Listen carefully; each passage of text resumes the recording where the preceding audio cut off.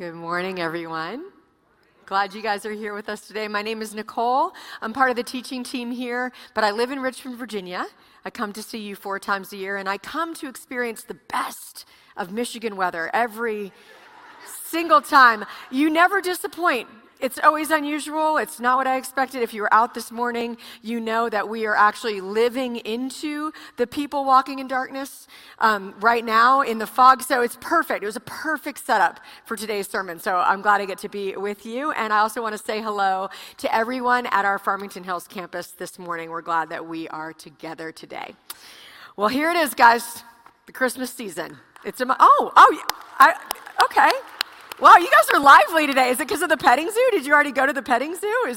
So it's the Christmas season. It's upon us. Who's watched a movie already? A Christmas movie so far? And do I have any Hallmark movie fans in the room? Hallmark movies, you know, it's the same plot every single time. If you're feeling a little bit disconcerted in life and you just need some certainty, watch a Hallmark movie. Always going to turn out the same way. Same people usually, actually, in all the movies.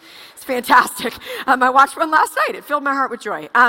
We watch Christmas movies. There's a lot of Christmas movies to choose from, right? There's some good ones. There's some bad ones. There's some kind of strange ones, but we love them. We love this time of year because Christmas stories capture this idea that joy and wonder and peace and belief are worth finding.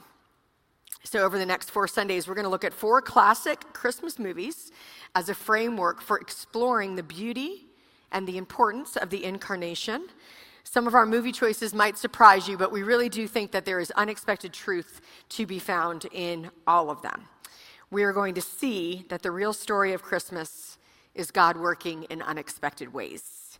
And today, we are experiencing that journey of belief through the Polar Express.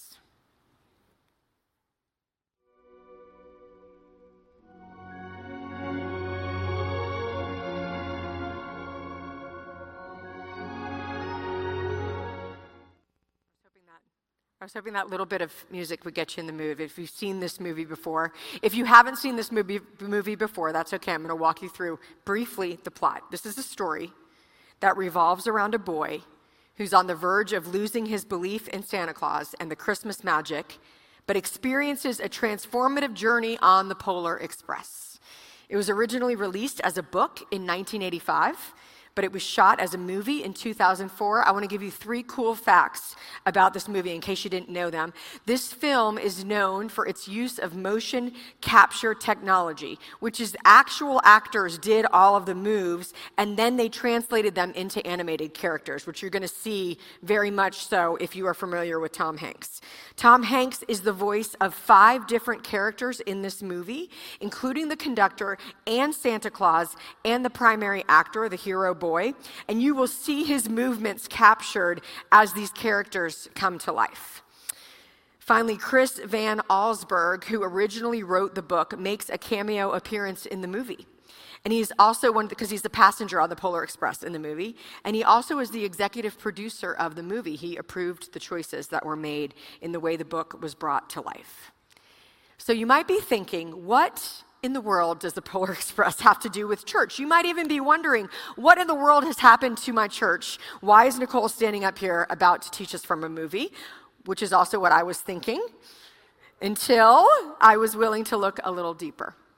Have you ever noticed how Christmas, more than any other time of the year, revolves around children? The innocence, the wonder, the joy, the belief of children surround this season. And you know what Jesus said to the adults around him who perhaps were taking everything a bit seriously? He said in Matthew chapter 8, he called a little kid to him and he put the child among them.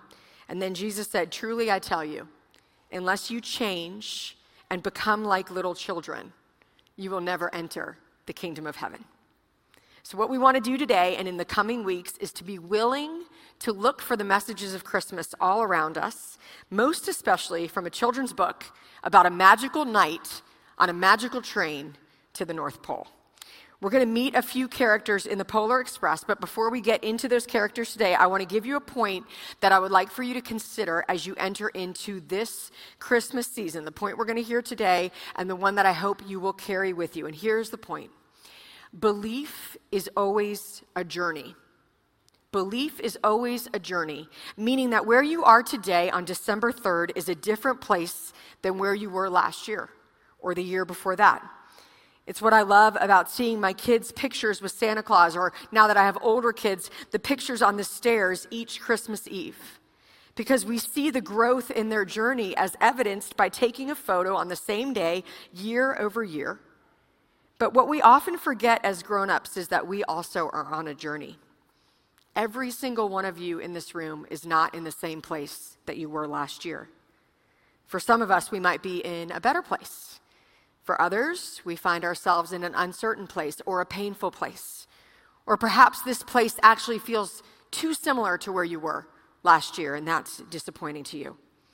Life is always a journey, which means that the way we experience our belief, our joy, our peace, that's always on a journey as well. So I built us a little belief scale as a way to start this journey today. So take a look at this belief scale. So you're going to see on the x-axis, you have belief and doubt as on a continuum. And the y-axis, you have courage and fear as on a continuum. And what I'm going to give you as my theory today, as we look at the Polar Express, as we look at the story of Scripture, and as we think about our lives, is that every single one of us exists somewhere on this map today. And if we had given you, instead of popcorn, like a laser pointer, which we would never do, but if we had given you a laser pointer and I gave you 30 seconds and you decided to be ruthlessly honest and we shot our laser pointers up at this map, we would cover the whole thing. Because part of what Christmas gives us is a chance to ask the question, where am I on my journey of belief? The Polar Express story opens with a little boy who's experiencing a crisis of belief. He's begun to gather evidence that perhaps everything that he so joyfully and fully believed up to this point in his life might not be real. Christmas is still coming for the little boy, but nothing feels the same. And then, with a rattling in his room and a light in his window, a magical train pulls up outside of his house. He goes out wondering what this could be, and this is what we see. Well, you coming? Where? Why, to the North Pole, of course. This is the Polar Express. The North Pole? I see. Hold this, please. Thank you. Is this you? Yeah. Well, it says here, no photo with the department store Santa this year. No letter to Santa. And you made your sister put out the milk and cookies. Sounds to me like this is your crucial year. If I were you, I would think about climbing on board. Come on. I've got a schedule to keep... Oh! Suit yourself.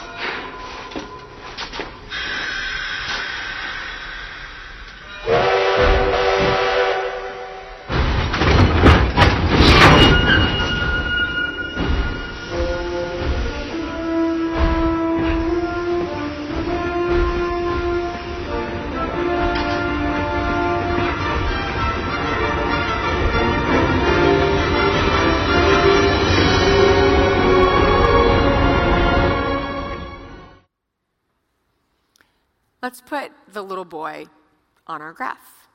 Let's put him here.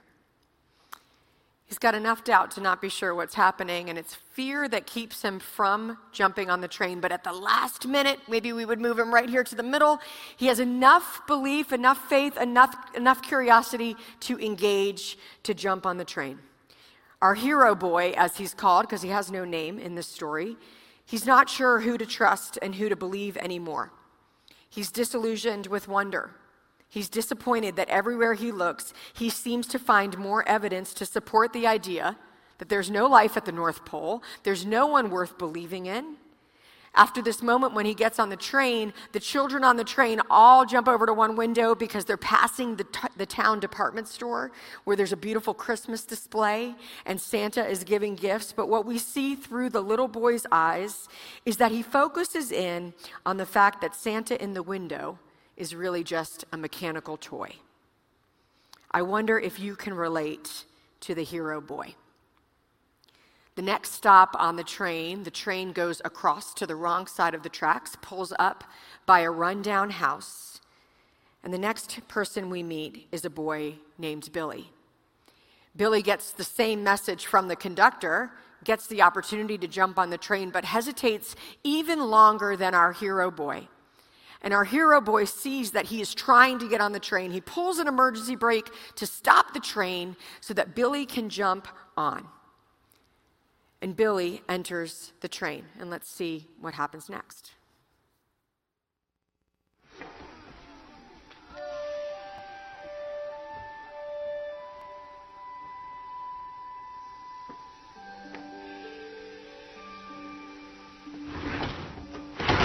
Who in the blazes applied that emergency brake? He did. You. In case you didn't know, that cord is for emergency purposes only. And in case you weren't aware, tonight is Christmas Eve. And in case you hadn't noticed, this train is on a very tight schedule. Now, young man, Christmas may not be important to some people, but it is very important to the rest of us. But, he was just trying to stop the train so that kid could get on. I see. Young man, is that what happened? Well, let me remind you, we are on a very tight schedule. And I've never been late before, and I am certainly not going to be late tonight. Now, everybody, take your seats, please. Thank you.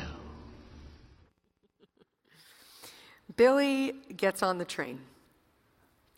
Unlike our hero boy, who's experienced the wonder of Christmas in the past, but he's begun to doubt who or what might be behind it, Billy has plenty of evidence to support how he feels.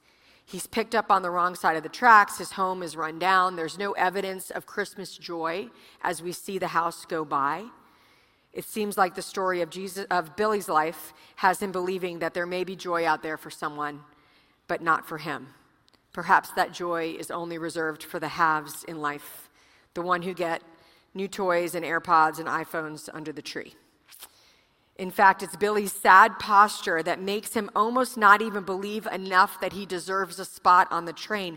After those children initiated so that he could get on, he's so overwhelmed by what's wrong in life, so sure that he must be wrong, that he's lost the ability to experience when something good is happening right in front of him.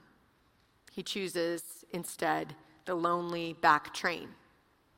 And I wonder if you can relate to Billy. Our third character you caught for just a moment is the hero girl. Let's take a look at our hero girl.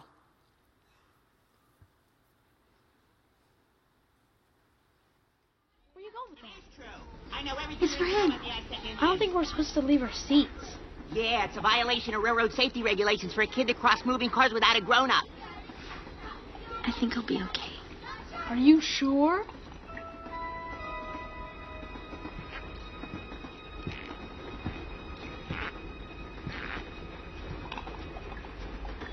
What about this lad in the back? Did he get any refreshment? Mm-mm. Well, let's take some to him, by all means. Watch your step now, watch your step.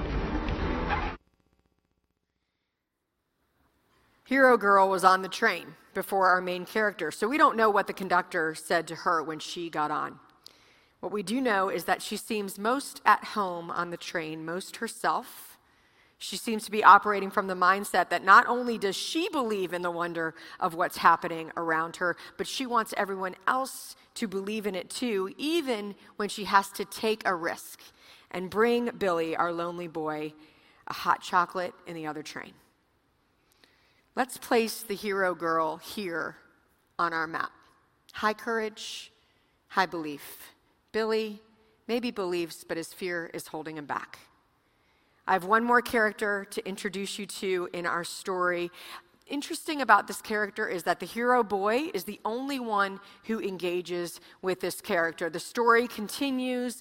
The hero boy kind of loses hold of a ticket. He ends up outside of the train. He ends up on top of the train. Now he's on the train, and it is dark, and it is scary, and it is snowy, and it is cold, and he is walking on the top of the train, and he encounters a mysterious figure who's known as the hobo, and he has a long conversation with the hobo on the top of the train. Let's take a look. I keep all my valuables right here in the old size 13. Experience shows this is the safest place. Not that I have much use for those tickets. I ride for free. Oh yeah. I hop aboard this rattler anytime I feels like it. I own this train. It's like I'm the king of this train. Yeah, the king of the Polex. In fact, I am the king of the North Pole! Now, where's my man? Sit. Take a load off. Here, would you like some Joe? Nice hot refreshment, perfect for a cold winter's night.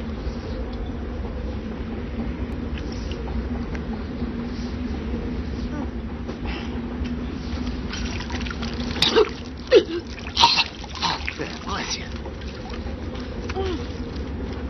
What about, Santa? Santa? Isn't he the king of the North Pole? You mean this guy?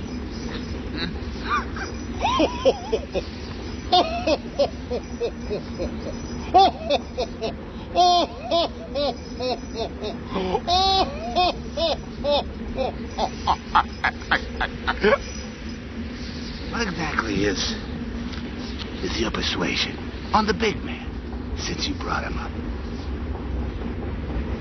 Well, I want to believe. But You don't want to be bamboozled. You don't want to be led down the primrose path. You don't want to be conned or duped. Have the wool pulled over your eyes. Hoodwinked. You don't want to be taken for a ride. Railroaded.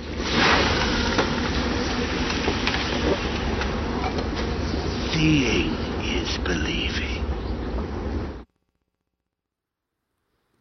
Now, if we had more time, and we actually could pop all of our popcorn and do a little film study class together, we could start to ask the question, who do these archetypes like sort of represent?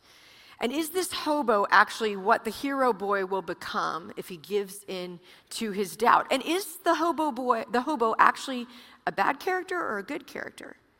Because here we see him stoking the suspicions of the hero boy.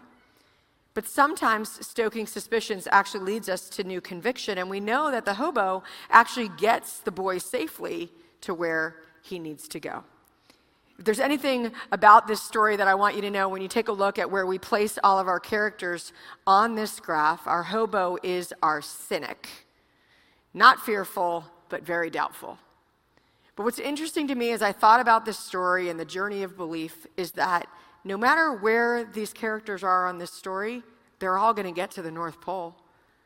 The Polar Express is still going to take them there. And I wonder for us, as we think about where we might be in the story, if we could believe that we also are on a journey and that we are headed somewhere. Each of these characters is on a journey of belief, a journey to believe in a world beyond what they can see, a world of wonder, a world that they hope exists, but maybe sometimes they aren't sure.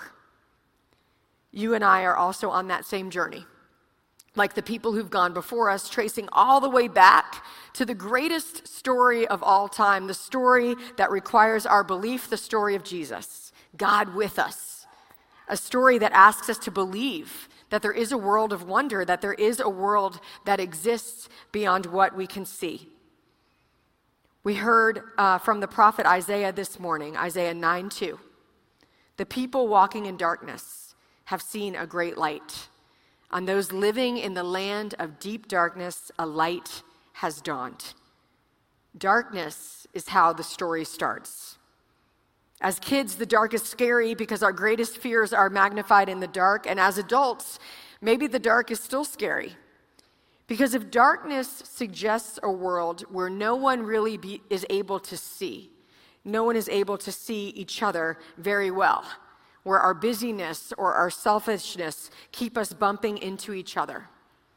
If darkness means a world where our politics replace our love, where we condemn instead of care, where injustice is more the norm than the exception, then yes, we live in a world that knows a lot about darkness. For the young people, particularly in the room, the competition for your attention is so fierce. You've had the whole world at your fingertips, and you've never known it any other way, but the world that you've been given ruthlessly and relentlessly opens you up to information and soul overload. In the same 10 seconds, you may view a graphic image from the Gaza Strip that makes you scared and sad. You may see a kid on a sailboat that you went to 8th grade camp with that makes you envious and resentful, and then it's followed by an ad for ice cream that makes you want to eat all of your previous feelings. I know this because I looked at my daughter's Instagram feed yesterday. No wonder studies show that this generation feels cynical and disenchanted with the future and with adulthood. Some say the Polar Express is a bit dark for a children's tale, but maybe that's by design. Because if we are people who know about darkness, we can also be people who are seeking light. Because here's the thing about the Christmas story, it doesn't start with joy and angels and gifts, all good things that do happen. It starts way back, long before Jesus was born. It starts back in a land of deep darkness when Isaiah says there will be a child to be born, and his name will be Wonderful Counselor, Mighty God, Everlasting Father, Prince of Peace.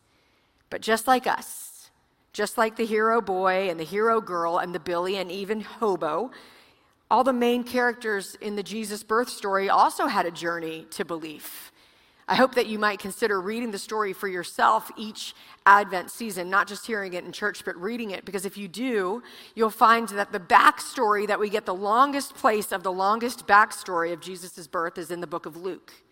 And Luke chapter 1 is this long story that doesn't start with Jesus. It actually starts with John, like we heard with the Advent candle. And it starts with John's father, Zechariah. And Zechariah is the opening character in the birth story. And Zechariah was a priest. He was the serious religious. He would have served in the temple about 2 weeks out of the year. And then there would also be special high holy days where one priest would be picked to go in and offer incense at the altar. And this is the story that's happening. Zechariah goes into the sanctuary, and an angel of the Lord appears to him, and he is so scared, he's overwhelmed with fear. And the angel says to him, "Don't be afraid, Zechariah. God has heard your prayer." Now, I wonder if Zechariah, the serious religious, assumed that God had heard the prayers that he was offering up for the nation Israel, for the people of God. But the angel goes on, Gabriel, and says, "Your wife, Elizabeth, will give you a son, and you are to name him John." See, it wasn't just Jesus coming for the people of God. It was Jesus coming for personal, me, you, us. So even the most serious of the believers, the professional believer, Zechariah, he doubted. God was doing something impossible, and he couldn't believe. And he said to the angel, "How can I be sure this will happen?" I don't know if I could relate to more of a sentence in the Bible than the serious guy saying, "Can you back this up? I know you're an actual angel of God, but can you give me some evidence? How can I be sure? I'm an old man, and my wife is well along in years." And the angel dresses down Zechariah by saying, "I am Gabriel. I stand in the presence of God. Do you need, he's like, what kind of evidence are you looking for here?" So he goes on and he says, "But since you didn't believe what I said, you'll be silent and unable to speak until the child is born. For my words will be fulfilled at the proper time." Now, it can feel like Gabriel is like sort of handing down a punishment, but let's keep in mind the prophecy and the promises are fulfilled. Zechariah gets exactly what he prayed for. His wife does get pregnant. She gives birth to John. All of that happens. Perhaps Zechariah needed a time of silence, because when he is able to speak again, he bursts forth with this prayer of praise This beautiful, beautiful expression that you can read in Luke chapter 1 about God who has come to be with us. What's even crazier is in that same chapter of the Christmas story, the same angel Gabriel goes to Mary. The way that the story sort of lays out, it feels very parallel to the story of Zechariah. She also is fearful. She also wonders how what has been told to her is going to come true. She is scared, but she is willing, and she says yes. They are all on a journey of belief. Could this really be true? Is God really going to come to us, to the people who walk in darkness? And that same question is the question we ask today. Is God coming to us? Can he do the same thing in our darkness as he did then? Zechariah is not the only cynic. Joseph was scared and ready to run. The shepherds were scared but joyful. The wise men were mystified. And even after Jesus grew up and began his earthly ministry and did miracles and was crucified and resurrected, still then, when he comes to his disciples, it says in Matthew chapter 28, some worshiped and some doubted. We are always on a journey to belief.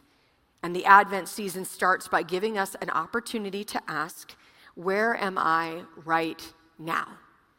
And what might this season bring? Advent for us can be a time to remember, to reflect, to re-engage with the greatest story ever told, not just for children, but for the child in each one of us. The people walking in darkness have seen a great light, said Isaiah, because God's passion would be for his people, for you and for me, that we would know him, that we would know freedom from the enslaving ways of the world, that we would know peace and joy because of the love poured out for each one of us, a love that says, I will not just be your God, I will come and be with you. I will be for you. I've always wondered why Jesus didn't appear like riding on angels' backs. Why didn't he appear in a heavenly chariot fueled by the sun? Why didn't he ride in on a star? Why didn't he declare his majesty and might upon entrance to the earth? Why, as the prophet Isaiah said to us, did the light dawn on us rather than explode on us like fireworks in the night sky? Maybe he came as a baby to a broken down stable, to an ordinary mom who'd been through a very uncomfortable journey. Maybe he came to unexpected lodging and an unusual crib to make a very important point about him and about us and about light and about dark. Let's go back to the Polar Express and see how it ends. Our characters have been on this journey of belief. It has been a wild and exhilarating and sometimes scary and dark journey. And as the Polar Express approaches the North Pole, those who believe can hear the bells on Santa's sleigh. Those who believe, the children in the train who believe, they are full of joy and wonder and excitement about seeing Santa. But still, even there, our hero boy cannot hear the bell until this.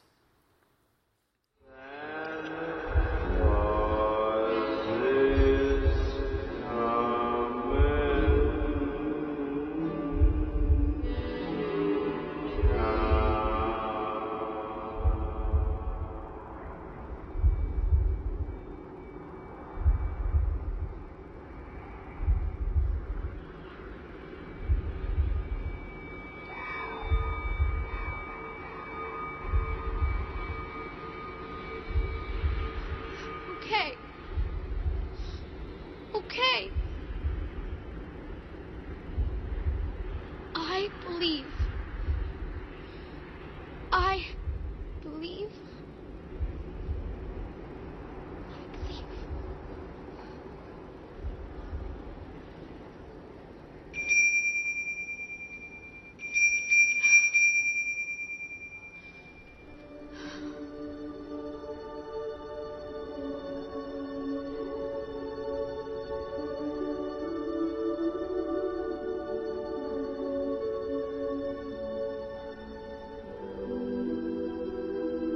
What was that you said?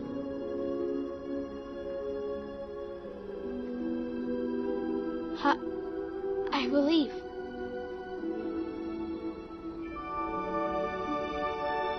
I believe.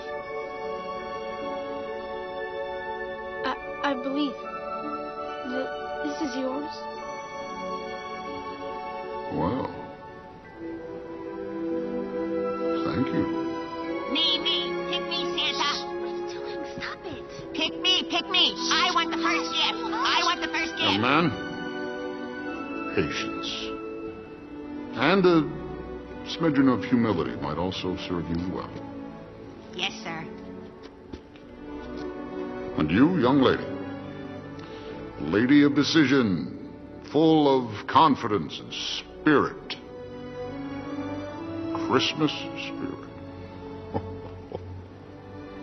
Keep up the good work. Thank you. And Billy. It is Billy. I see you made some new friends. Yes, sir. I sure have. He's a lucky lad. It's no greater gift than friendship.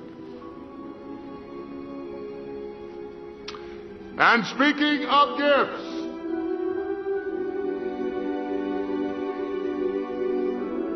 let's have this young fellow right here.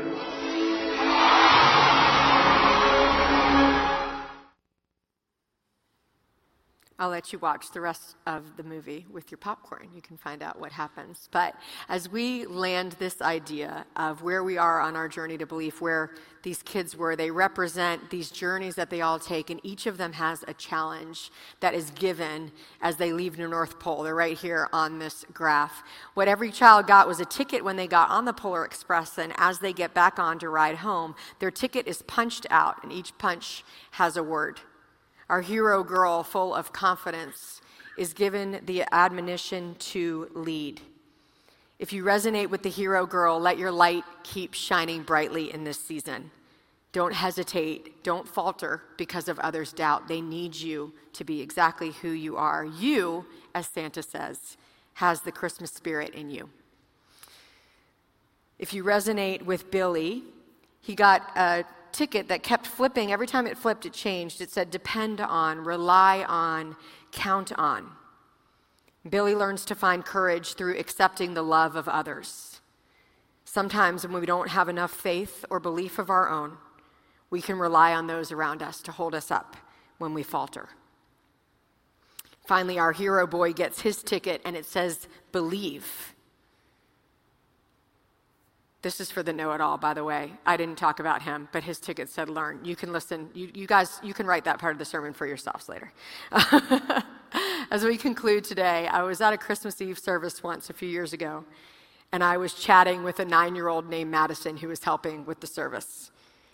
She told me everything she knew about the Christmas story from her kid's Bible, and then I asked her about the shepherds. And she couldn't remember if the shepherds were the ones who brought Jesus gifts or not, so we cleared up that little theological point. And then I asked her, Madison, if Jesus came today, who would the angels come to? Who would be shepherds today? And without faltering, she looked at me and smiled and said, they would come to me. What if today is the first day of a renewed journey of belief for you? What if you took time this month at some point to look at Christmas lights or take a walk in the night or pray a simple prayer in the dark? Because darkness is where we remember that we are smaller and weaker than we think. And darkness is when our true needs become bigger, the need we actually have for a counselor, a father, a powerful God, a Prince of Peace. Jesus made it really clear why he came to earth and what he came to do. He is the light bearer. I am the light of the world, he said. Whoever follows me will never walk in darkness, but will have the light of life. He said, I am the good shepherd. The good shepherd lays down his life for his sheep. Maybe the journey of belief is the most important journey you can take. And maybe the Advent season is an invitation for all of us to remember and respond to that great invitation of our hearts. Let's pray. Father, we thank you that you are a God who meets us wherever we are on the journey. Would you give us hearts like little children? Would you help us to step into what you invite us to do, to change and become like little kids? Would you help us see the wonder and the joy and the belief of this season as not something for anyone else, but something for us, something that you have given to each and every one of us through Jesus our Lord. In Jesus' name we pray. Amen.